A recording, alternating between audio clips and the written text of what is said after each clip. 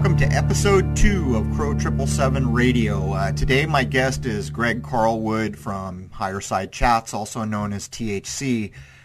For those of you that have followed, you may remember that I had been doing interviews, but at the point that I went on THC with Mr. Carlwood, I began to get a lot of requests for interviews, and the recognition for lunar wave work jumped way up.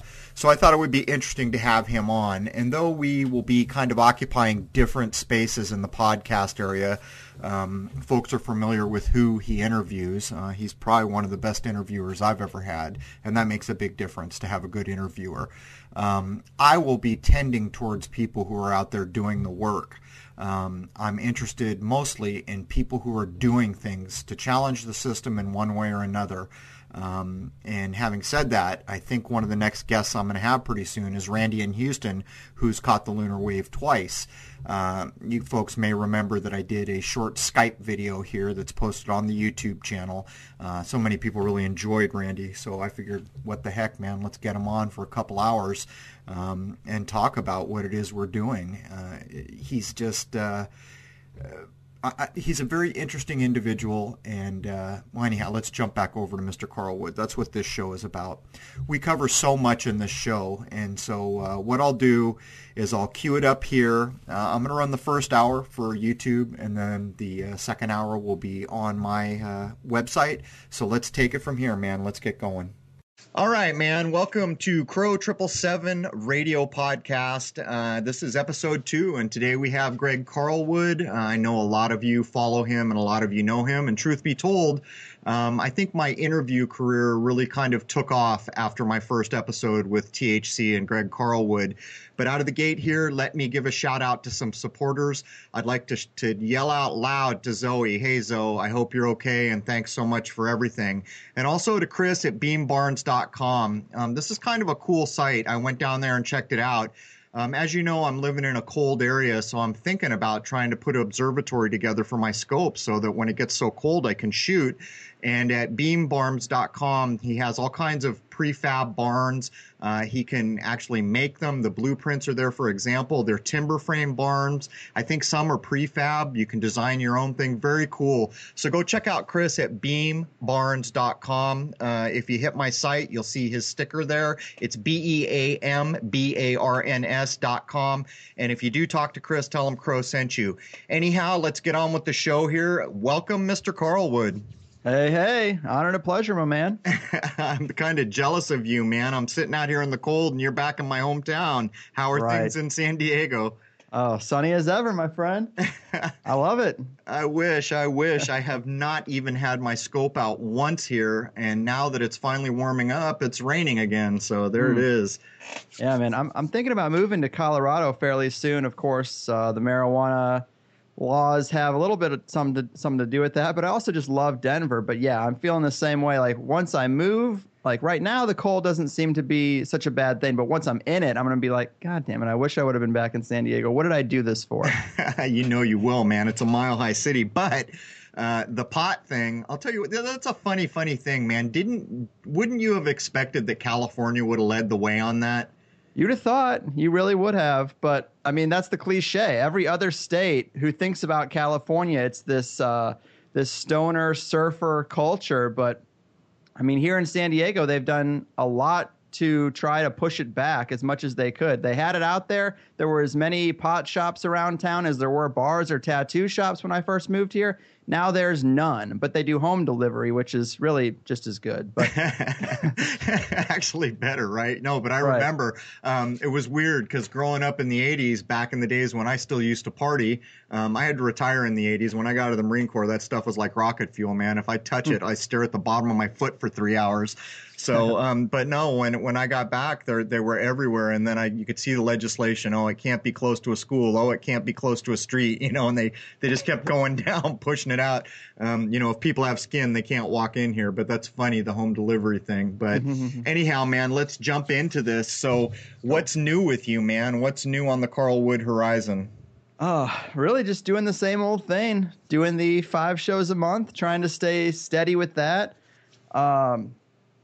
I still have an Armenia video to put out. Last year, I went to Armenia with Graham Hancock on a little research tour because a lot of people talk about Göbekli Tepe, which is there in Turkey, which borders Armenia.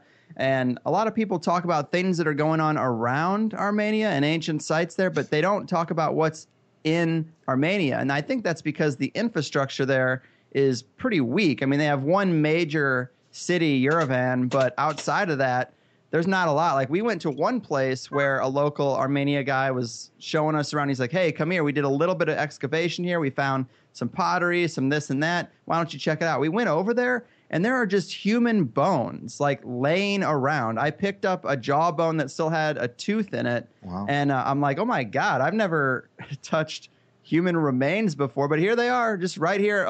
We can still hear people picnicking and hanging out, like, you know, through the trees, not more than probably a quarter acre away.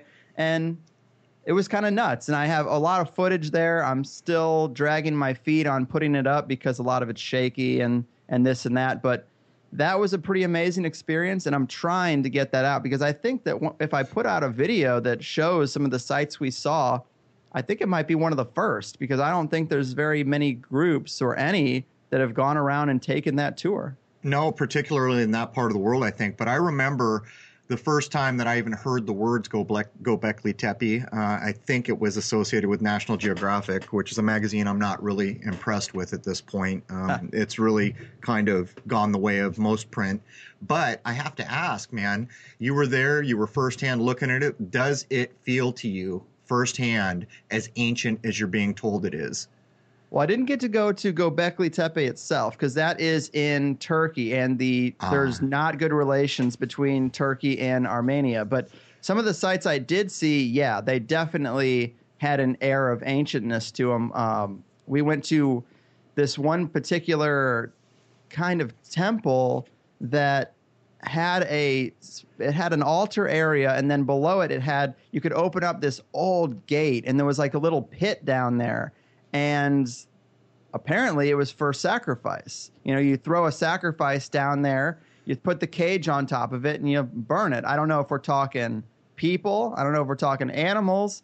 But I got down in there. I was like, you know, what the hell? I'm only here once. Everybody's staring, and I'm going to get down in it. And me and this one other dude, we got in it and took some pictures. And it had a definite creepy air about it. But one thing I would say about Göbekli Tepe is I'm suspicious of the fact that if you look at Göbekli Tepe now, you can find pictures online, but they're doing this quote unquote like restoration. There you go. And there are like 2x4s, like little 2x4s erected around it and holding up this ancient stone. It's ridiculous. And I would say they're ruining it. Graham showed me some pictures when we were on the tour, and I was like, wow, this is, it's almost like a cover-up. It's almost like this was discovered so the Turkish government came in and said, oh, we're going to restore it. And really what you did is hide a lot of what made it special and what the researchers want to see. So I have my suspicions that, you know, also, not to get so much into Armenia, but Mount Ararat is one of their biggest monuments. It's this big mountain. They love it there. It has a lot of spiritual significance to them. The legend is that's where Noah's Ark landed. Of course, I think that is a rebranding of a much older story. But the point is it's important to them. And when they redrew the Turkish border after the Soviet Union left, they put Mount Ararat in Turkey. So here's two things that are really of significant value now in the Turkish border when it was redrawn. So I have my suspicions that the Western world was in communication. This is all speculative, but talking to the Turkish government said, hey, if you can keep these things under wraps, if you can keep the fringe explorers from checking this stuff out, we'll put it within your borders. And I feel like they kind of work to contain what's there in the same way that Egypt works to really keep a lid on the Giza Plateau.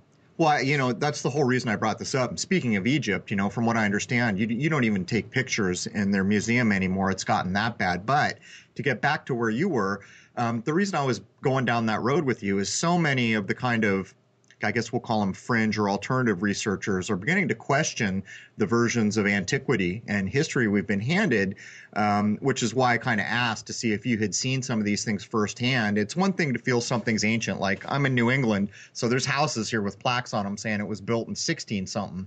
By California standards, that's pretty old, but It's a whole thing altogether to claim something is, 10, 15, 20,000 BC. It's a funny thing, when you look at, what's it called, Stonehenge. The people who have been researching Stonehenge are making a pretty convincing case that that place is just not as old as you've been told it is. And that's basically why I was asking you if you really felt like there was antiquity there. Yeah, I mean, it definitely felt old. And I also got to take a trip through Europe, which, of course, for an American is everything there is old, even just your typical pubs. I mean, my friend Gordon White, I've had him on the show a few times. He's a practicing chaos magician, really smart guy. He took me to a pub that Crowley used to hang out in called The Plow. And I was like, wow, this is just so cool. But he also took me to the Avebury Stone Circles, which I wanted to go to Stonehenge, and he's like, look, don't go to Stonehenge. That's where all the tourists go. You're going to be stuck there with like 4 buses of Asian people taking pictures, and you can't get close to it.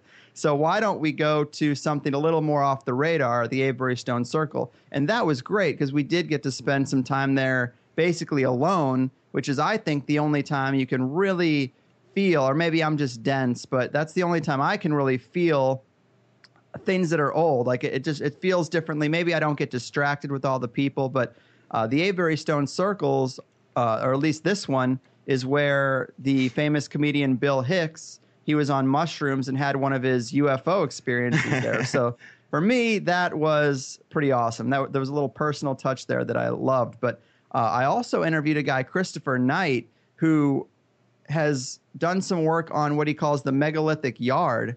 And it's the system of measurement. It basically takes, instead of 360 degrees for a circle, it's 366, because if you were to look at the stars, apparently they rotate. It's like one full rotation, or on a daily basis, they'll switch 1 degree, and it turns out to be 366. It's over my head because I'm not an architect or an engineer, but this precise measurement system is encoded into these stone circles, and it's also found at the Great Pyramid. So Christopher Knight basically connected these two things and said, look, there's mathematical evidence that whoever built the pyramids at least knew about these stone circles or used the same measurement system and probably came here to learn the mathematics to do it. And I mean, that's pretty mind-blowing because no one ever thinks about the ancient Egyptians or the builders of the pyramid going to England or having anything to do with that part of the world. But unless he doesn't think they could have arrived at it completely independently. But I don't know. That's an interesting thread too. Yeah, I mean, you and I actually talked about this once. We were talking about, if a year is 365 days, why the hell is a circle only 360? Yeah. And that was just kind of an offhand example. But the truth is that measurements and basises for everything else we do are almost always generally correlatable to nature. And these things are not. So I think there's a there. But these ancient things we're talking about, it is so damn frustrating because really it's like you were pointing out, they put all this crap in Turkey and then they lock down, how much access people have. This has been going on in Egypt. There's a lot of people questioning even Egypt and the stories behind that. And it's pretty clear to me anyhow, when you look at, like Egypt is a good example, when you look at certain kind of art that's on the wall and carvings in the wall. Some of them look kind of hastily scrawled in, and other ones look like they were done with a laser beam. It just doesn't match up. And the funny thing is the ones that look like laser beams are older than the ones that look like they were scrawled. Yeah. So you're all, what's going on here? But all this that you've been talking about was the same trip that you did Paris in, right? Yeah, there were 2 trips pretty close to each other, but right. I did go to Paris on the European tour trip. What are your thoughts, now that you've had all this hindsight, for those listening, Greg and I were going to do a show. I think it was Friday the 13th, if I remember correctly, or maybe I have it backwards. And for some reason we put it off a day, and having done that, what I consider a hoax, the Paris attacks, happened the day that we were going to do it. So we ended up talking about it the following day. But with all the hindsight, that was big in the conspiracy world for a while. What are your thoughts on that now, looking back?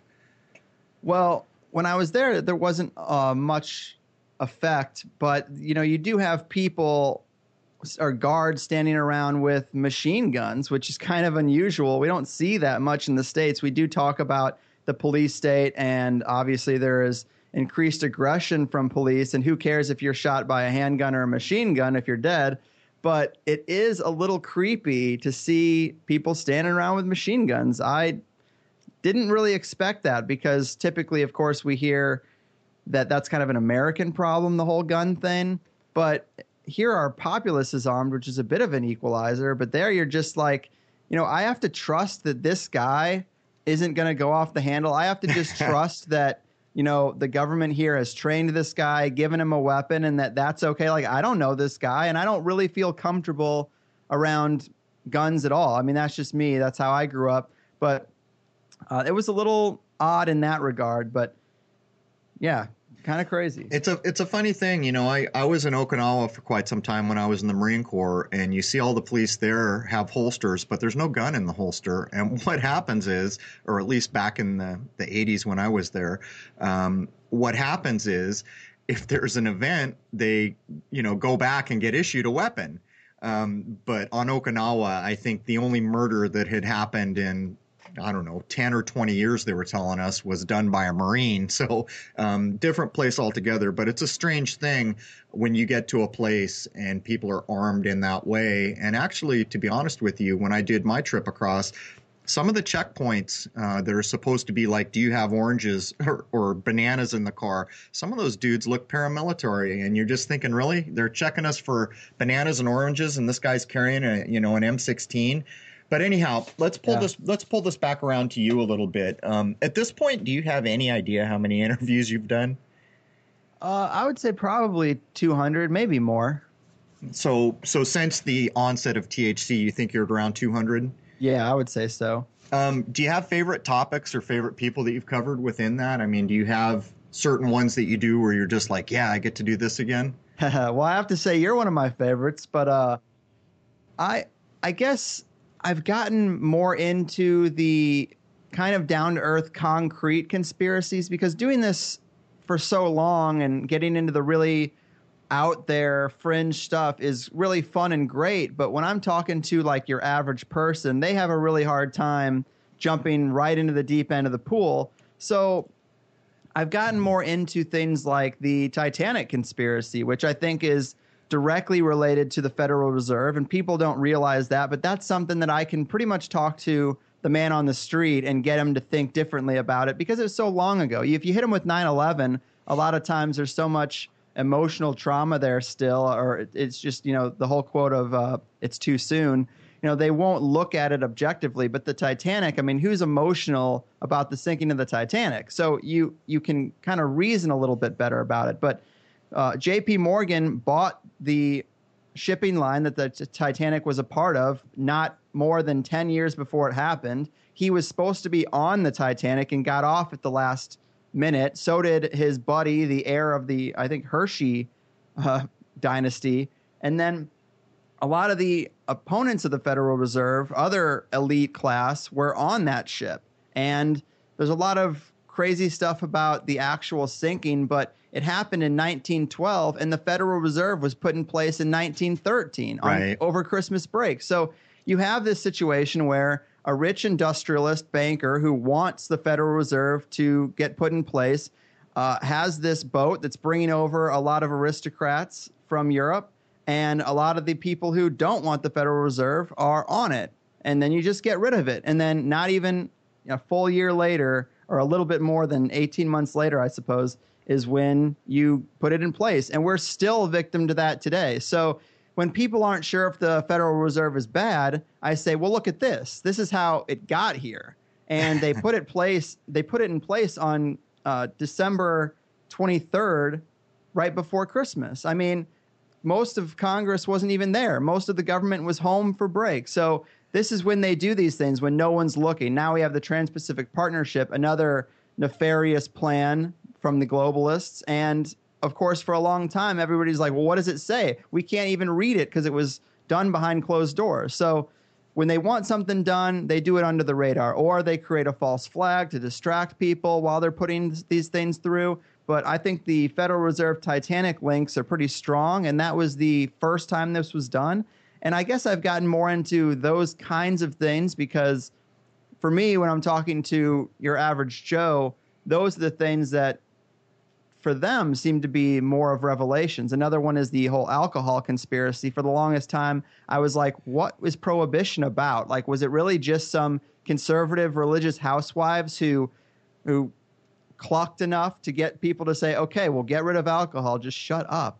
That's kind of what I thought the whole thing was about, because it didn't make sense. But when you find out that alcohol was used as a fuel, and a lot of the farmers ran tractors on alcohol, and they had their own stills. And think about today, if we all had our own little alcohol compost pile type devices that was actually powering our vehicles, because all these, it's a fallacy that these vehicles, I mean, now they're kind of built differently, but the Model T, the original cars, ran on alcohol that you could make yourself.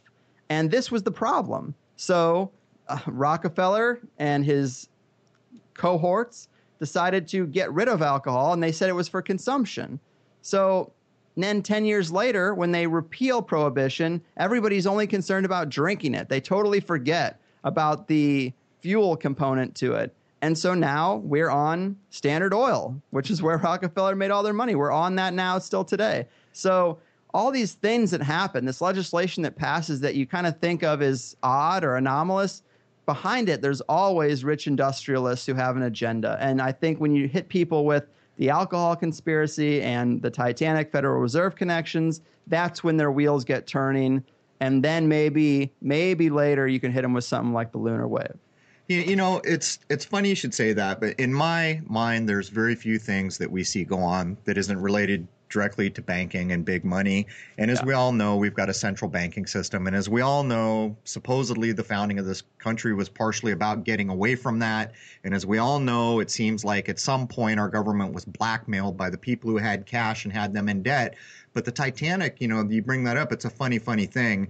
As I look back at it now, it almost feels like the 9/11 of its day, with the exact same people pulling the strings, with the exact same overtones. But I watched a guy, God, it's been a long time, I think he was British, trying to demonstrate that there was a sister ship. I think it was called the Olympia. Is that right? That's true. It was the Olympia. And he had demonstrated that when the supposed submersible went down and saw the Titanic, they had enough pictures to count the windows. The only differences between the Olympia and the Titanic, which were sister ships, was apparently the number of portholes. And he demonstrated, I guess, to his satisfaction, that the ship that was on the bottom was actually not the Titanic. It was the Olympia. And there was a whole thing going on. But the more I was looking at this and then fast forwarded up to the movie The Titanic, and, you know, you just walk away feeling like you're trying to be programmed into believing certain things when a big movie like that comes out. Actually, one of the biggest movies of all time now. But, I mean, do you get the sense of it? Was that the 9/11 of their day? Oh, I definitely think so. And you're right. There was a switch made, or supposed switch made. The reason is the Olympia was damaged already, and it was too expensive to fix. And of course, these guys are all about profit and loss. So if you can take a liability and kind of use it to your advantage, because obviously the Federal Reserve is a lot more profitable than some ship, you can basically sink your losing asset, and at the same time put in place a central bank that you can milk, and your kids can milk, and your grandkids can milk for the rest of your days. Yeah, it's crazy to think about just how intricately money is tied to all the things that we see. But I mean, that kind of is a good door to open to go on my next question to you, which is, you know, you've interviewed so many people that I'll probably never ever meet or talk to. in my lifetime. Now that you're up to 200, I mean, you've covered the gamut from kind of people like me, who's just a dude in his backyard, to people who are writing books and, you know, showing up on TV. And I know we've had some conversations. I mean, at one time we talked about when Hoagland had kind of made a run at me in that article in whatever it was. I think it was Newsweek. But do you feel like the mainstream community of conspiracy people are avoiding the real cutting edge of information and actually kind of diluting or adding nothing and detracting from the real storyline? Do you ever get the sense of that? Yeah, absolutely. I mean, that's a big part of why I started the show. I think things have changed a little bit now, but 5 years ago, which is kind of when I started it, there really wasn't conspiracy podcasts, and there really was just a couple of things out there. I mean, Red Ice at the time was a show I really liked. I don't really like the direction they're going anymore. But then you only had Alex Jones and Coast to Coast, and I felt like Coast to Coast was all this stuff about paranormal and aliens, but they never really get into conspiracy. And then Alex Jones is this guy who makes conspiracy look bad. You know, he just screams and yells, and you look at the guy and you're like, this guy's irrational and he's completely insane. And I think in both cases, it's just limited hangout. You have Alex Jones. He's the tip of the conspiracy iceberg as far as media is concerned. And there's a reason for that. He's allowed to be. So that's that right. Way, when The View decides that they're going to be all crazy and have a conspiracy guy on, he's the only one they get. And then they get him on. He was also, he had that big Pierce Morgan interview too. He goes on these more conventional shows where they get to say, see, we listen to all voices. And then he goes nuts and nobody hears anything he says. They just say, oh, here's that irrational conspiracy guy. And he subliminally to everybody else, subconsciously, he represents all of conspiracy. He represents the type of person who believes in these things. And of course, he acts crazy. He can't just go on and have a rational conversation about things like I had mentioned, the Titanic and the alcohol conspiracy. You can talk in a normal tone and discuss these things, but he refuses to. He's got the vein popping out of his neck, you know, steam coming off his forehead. Like, that is a show, and there's a reason for it. And I think in Coast to Coast case, it's just the same kind of thing. They never get past the 101 level. He'll have guests that he's had on 5 times, and the first question will be like, so Dr. Stephen Greer, what do you think about aliens? It's like, well, you know what he's thought about aliens. You've interviewed him for hours already. Let's start at the deep end of the pool. Let's jump ahead. And it's always this introductory type stuff. And of course, they're limited by their formats. They have commercial breaks that are super lengthy. So you have a guest who talks for 10 minutes, then you have 10 minutes of commercial, then you have the next 2 minutes just getting back to where you were. And before you know it, before they can get deep into anything, it's another commercial. So I think that also helps. And that's kind of ironic too. I mean, what a 180. You have this show that's supposed to be exposing, you know, things the government or the elite don't want us to know, being sponsored by the companies that the elite want to sell and make money off of. So clearly they're only telling you just enough. No, I mean, there's no doubt. It never ceases to amaze me, and I think that's a good synopsis. These people are there for a reason, and if you're going to be on the millions of people airwaves, you're going to play by the millions of people airwaves rules, which means you're never going to say a damn thing that matters. It's so funny because so many people who follow me still kind of mention Alex Jones and think he was the guy that snuck into Bohemian Grove and did all these things, and they don't really understand that he's a set piece. And that he serves a purpose, which you so succinctly just described. Mm-hmm. He's the call-in guy for the mainstream shows that makes us all look insane, because when you watch that guy, you think he probably should have had 6 less cups of coffee that day. Mm-hmm. And that's about all you get from him. But anyhow, let's move on. Let's move to a little bit more of where you have come. You know, you've talked to so many people now, and I always wonder, you know, what kind of an effect that has on you. In my experience, you start to talk to the people who seem like they've really kind of become very aware people. But these are the individuals who seem so jaded and so unwilling to deal with people who don't get it. And I wanted to ask you, I mean, where do you stand on the most basic thing like aliens as an example? I used to love aliens, and now I think that I take more of the Jacques Vallée attitude of, I think there's a connection between what people consider aliens and what magicians and occultists consider spirits. And I think that also another interesting note is that if you look at the ancient fairy lore, I know this is kind of weird for someone who might not be into cryptozoology, who's ever looked into these kind of things, but way before you had aliens, you had fairies. And in Ireland and the UK, all the stories there have a lot of parallels to the stories of aliens. A lot of medical experiments, a lot of stealing of kids, a lot of genetic type stuff. And it makes you think, if this phenomenon isn't way older than we think it is, and that the alien motif is just our cultural overlay, our modern cultural overlay for the same phenomenon. And I think that that's kind of where I am with aliens. I think it's a lot older. I'm not even sure that they're aliens from Zeta Reticuli like they say, because that's the thing. Why do we think that they're aliens from outer space? Because they tell us. We have people who are saying they have these experiments, which are sometimes super painful, super traumatic, and then obviously not with the person's best interest in heart. They're treating them like rats in a lab. And then we ask them where they're from, and they say, "Oh, we're from outer space," and we just take them at their word. What if they're from here?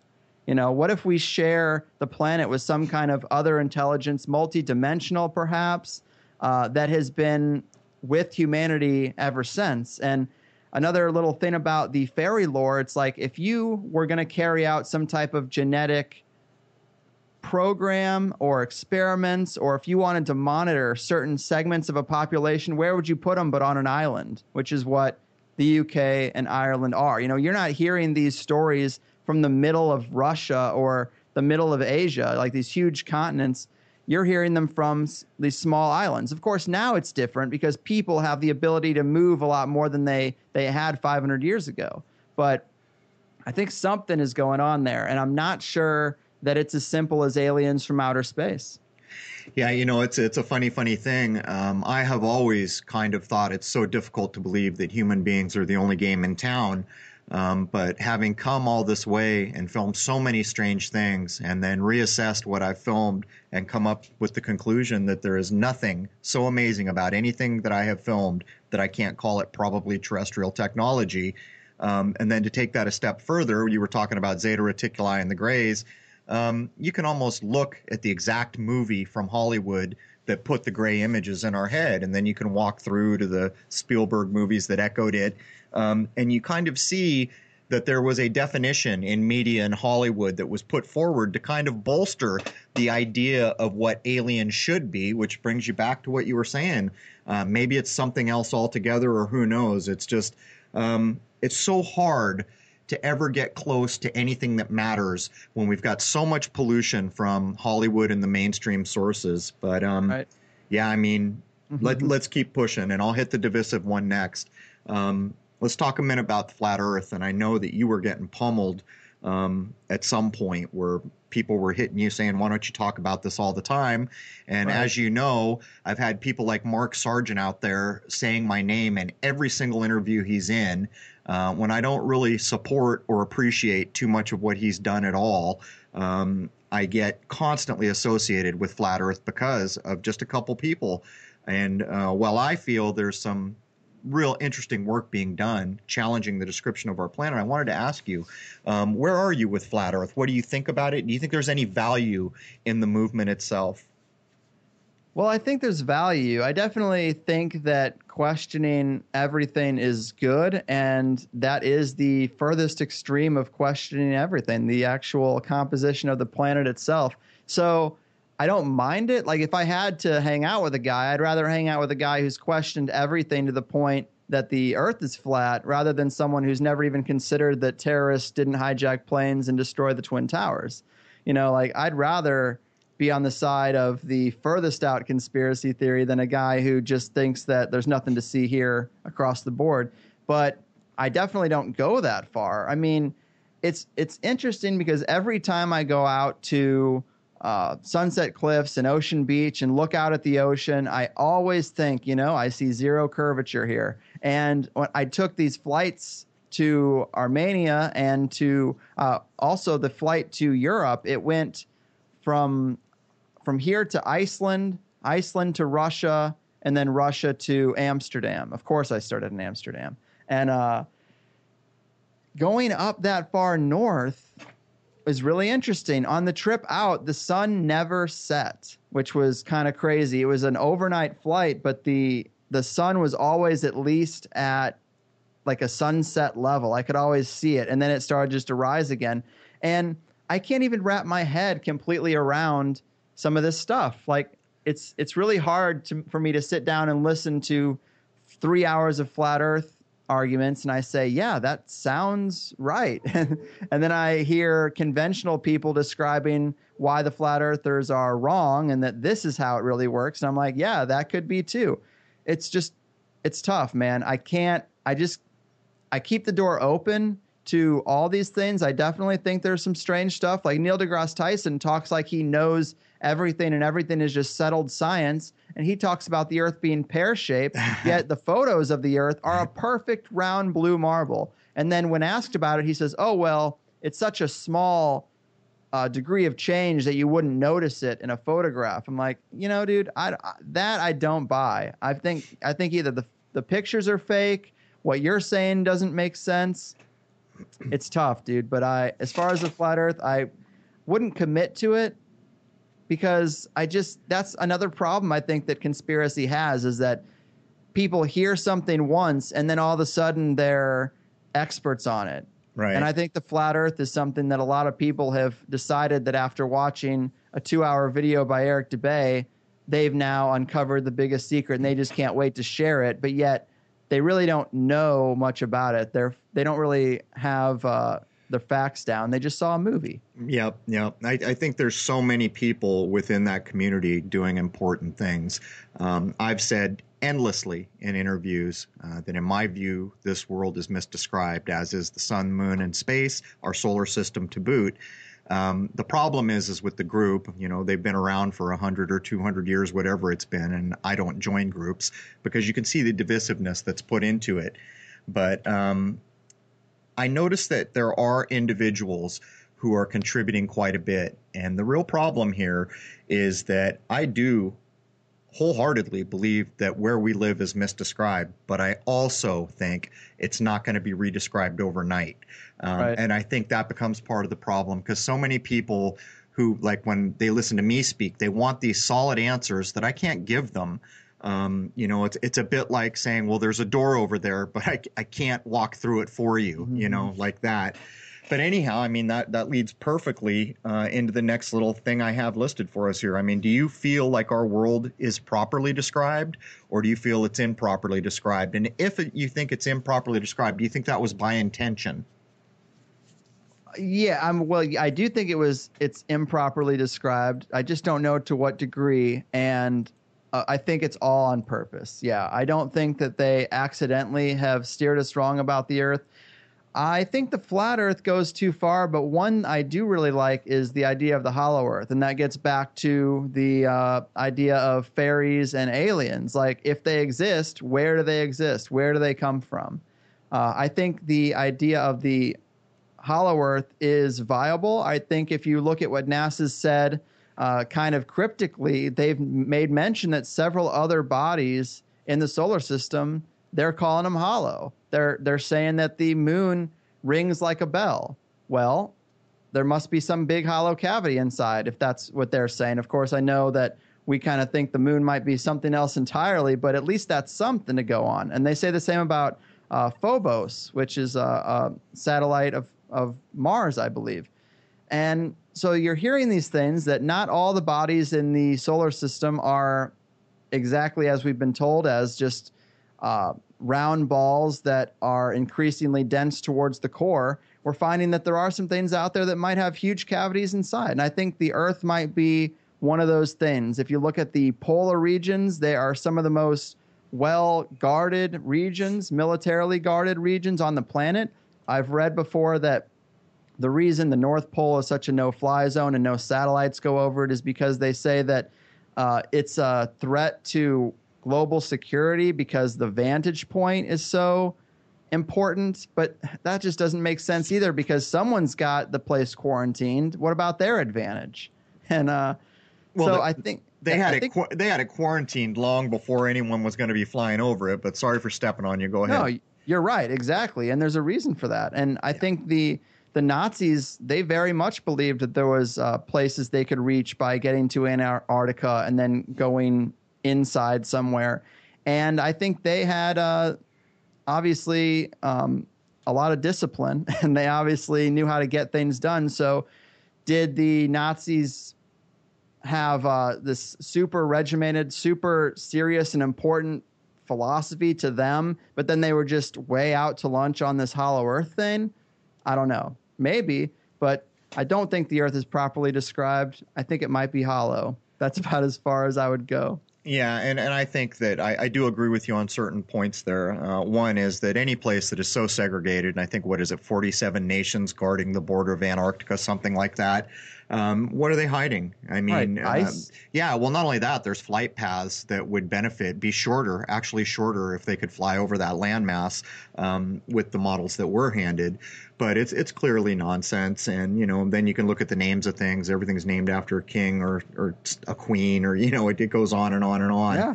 But I mean, this kind of brings us to, if we can agree, and I think we both do agree, that this world is misdescribed, what about the solar system? And for my part, if NASA has intentionally hidden the shape of our world, what our world is, where we are, I can't accept information from them. But that's just me. Where do you stand on the solar system? I mean, do you accept the model that is primarily given us through space agencies and then bolstered by Hollywood, with the Star Trek in the 60s and, all the way on up? Right. Yeah. I think the Hollywood angle is really important. So much of what we know, like you mentioned the alien motif earlier, so much of what we get in our heads is from Hollywood, and space is no different. I'd say our ideas, our mental pictures of space are way more solidified by Hollywood than they are NASA even. Because all NASA's images, you can't even make out what you're seeing usually. It's usually like infrared mapping and stuff, and it doesn't even... I can't make any sense of it. I'm not an expert, but most of my ideas from space, yeah, they definitely come from the Hollywood movies. And we have to remember, like, all those ideas are just films. Like, you can't base your reality off of them, even if they're supposed to be telling you that that's what reality is. I think there's something up there for sure. I mean, talk about the speed in which our planets are supposed to be rotating and orbiting, and then you have these stars billions and trillions of light years away that are actually supposed to be like in the exact same position for generations. Like, I don't know. It seems a little fishy that these things wouldn't get out of alignment with all the crazy motion that we're told is going on. It's weird. Yeah, I mean, everything. Talk about the ultimate way to keep a world off balance. Everything is spinning. I mean, even your solar system is spinning within a galaxy in their model. Even the galaxy is spinning within a larger group. I mean, there is nothing that is not spinning. And if you take that back to our world, you and I are about to be upside down in about 30 minutes. It's a very strange thing. And this has always been a problem. I made the mistake in an interview of being a little bit rude to the Electric Universe people because I was just tired of hearing the same thing over and over and over. And so I've been very careful to apologize to Electric Universe folks, though I do not agree with them. This is my problem. I mean, if we come to a point where we say we can't accept information from NASA because they lie for a living, we doubt the description of the place we live. So how can we accept the place, any other description of any place? And, there's the Electric Universe, which in my view is basically just taking the NASA model and electrifying it. And I know you must have dealt with it by now. So, I mean, what about Electric Universe? Right. I mean, if you're going to doubt the typical composition of space and the planets and the solar system, then the Electric Universe model isn't going to be for you, because it is built on that template and it does just add the component of electricity. But there are some things that are interesting about it. Like if you get into the real elite conspiracies about what they believe, what the secret societies actually worship, you'll find a ton of Saturn references. You'll find a ton of Saturn worship.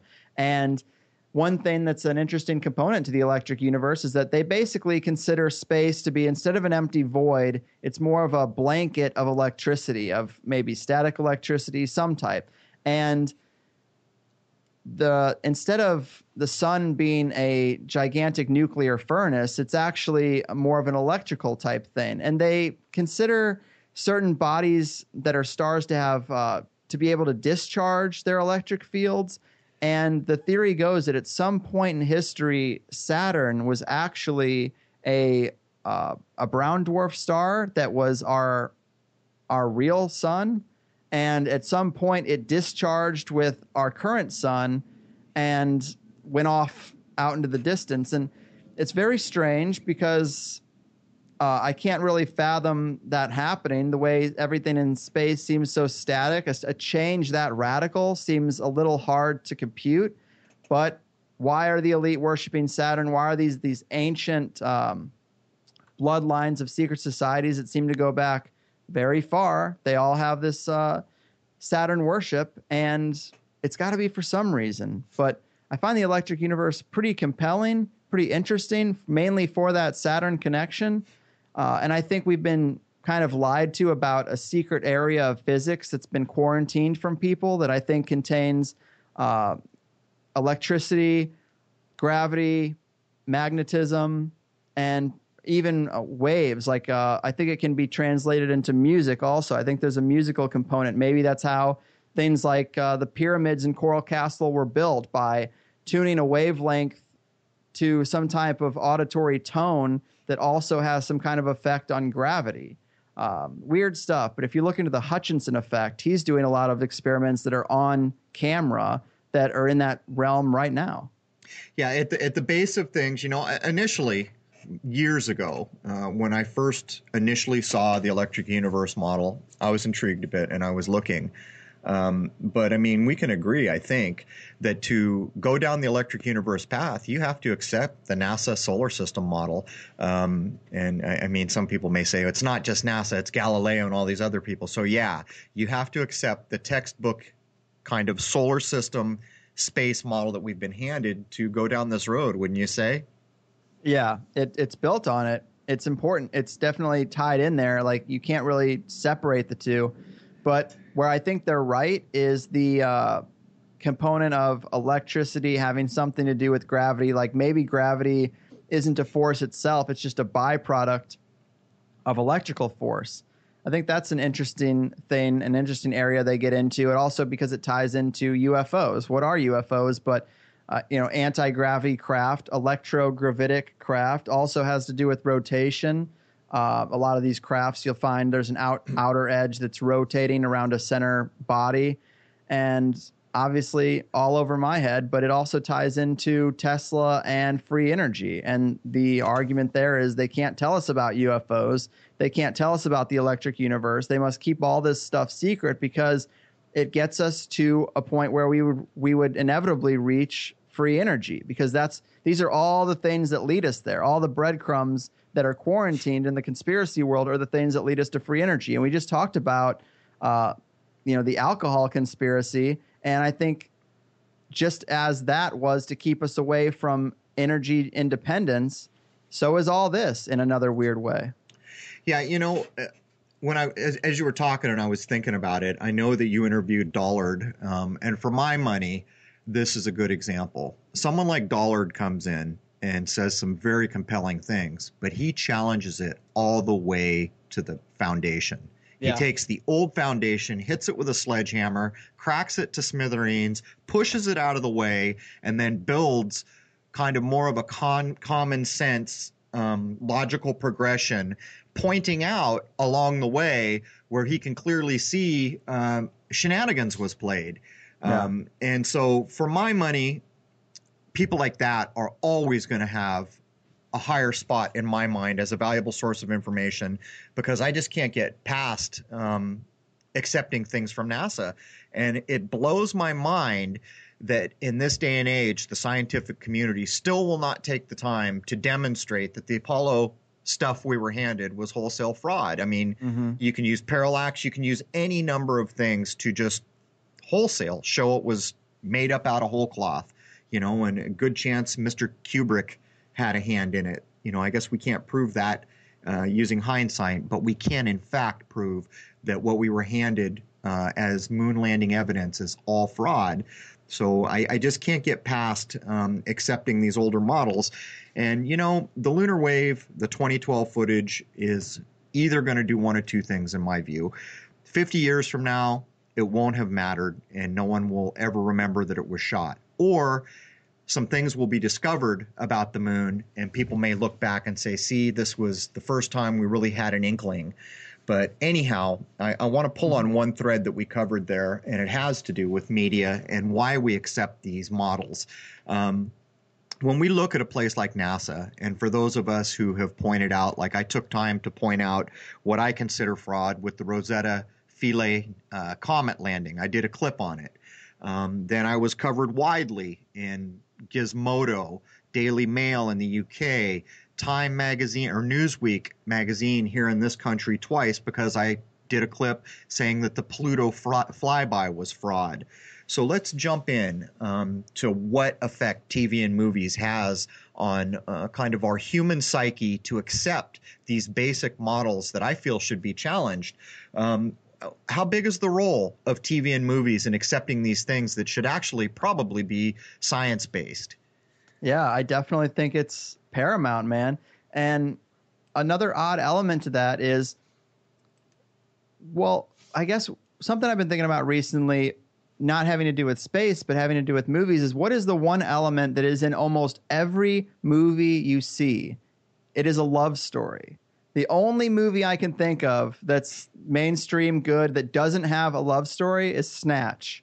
I love that movie, but it's a good movie. I can think of very few that don't have that. And why? Why is it like that? Is it because it's a simple story that everyone can relate to? Or is it because when you have people buying into the idea of lifelong romantic love, getting into the contract of a marriage and building a family, I think people are easier to control. Yep. If you had people like in the 60s with free love and chaos and everybody just doing whatever they wanted, you really can't crack down because people are guarded against authority in that type of paradigm. But, go into any comedy club in the country and you're going to hear some people making the same jokes about marriage being a prison that you're trapped in for the rest of your life. And I mean, I don't want to, totally shit on that because I'm in a relationship that I'm probably going to be in for the rest of my life. I'm very happy with it. I'm comfortable with monogamy and all that good stuff. But I think there's manipulation there. You can't deny that it's easier to control people if they're in that paradigm. And is it natural? I don't know, because I think that our same biological mechanism that wants us to have sex also wants us to have sex with multiple partners. That's why there's so much cheating. That's why so many marriages do end in divorce. I think that there is a biological trigger there to spread your seed. I mean, that's how populations grow. But we have been trained and regimented to be like one person for the rest of your life. Granted, I'm going to do that because that's the society we're in and I'm very happy doing it, but it does seem like an against the grain way to live. Yet it's drilled into us from, day one. And I think movies have a lot to do with that. The idea of romantic love, this everlasting love, marriage isn't really like that as far as I know. I mean, it's work and it can work, but I think it's an against the grain thing. And I think Hollywood is the number one mechanism that makes us chase that ideal, and how convenient that it also makes us easier to control. And I think that's kind of a 101 basis of how these things start. But yeah, everything we know about space, same thing. You can actually go on YouTube and find this really good example in archery. There's this guy, wish I could remember his name. He's Hungarian or something, so his name is very hard to pronounce. But he is a master archer because he went back and resurrected the way archery used to be. And we all think of archery from movies like Lord of the Rings, where you're standing in the back of the battlefield. All right, pull, shoot, and then you fire like these thousands of arrows that go over the battlefield and come down like rain on the other side. That is all a fabrication of Hollywood, because archery used to be a lot more close combat fighting, and that sounds so crazy and weird, but you got to see this guy do it, because he has like little courses set up, and he goes around and he does archery in the traditional sense, and it looks so foreign and it looks so deadly too. It's ridiculous. And you can find this guy on YouTube, and I think that is a good, simple, non-emotional, easy to grasp example, because he cuts in between movies and he cuts in between like old paintings that showed archery and how different they are.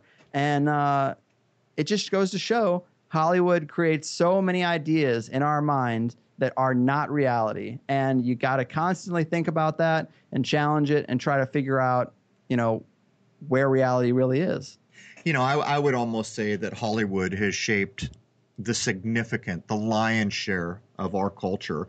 Yeah. Maybe why we wear blue jeans, and maybe why we had a car culture the way that started in the 50s. And I think your example of love was just spot on, because left to our own devices, we may find someone who we love, who we want to be with, but it's a construct, marriage. Who finally said, we're going to get this third dude, and by the way, he's going to be a priest, to come. Right, a stranger. Yeah, and then we're going to license you. And, in my lifetime, I don't know if you're old enough, but in my lifetime, part of that construct was we needed your blood. We got to figure out the RH factor to make sure you two are compatible. But at some point, that became unimportant for some reason.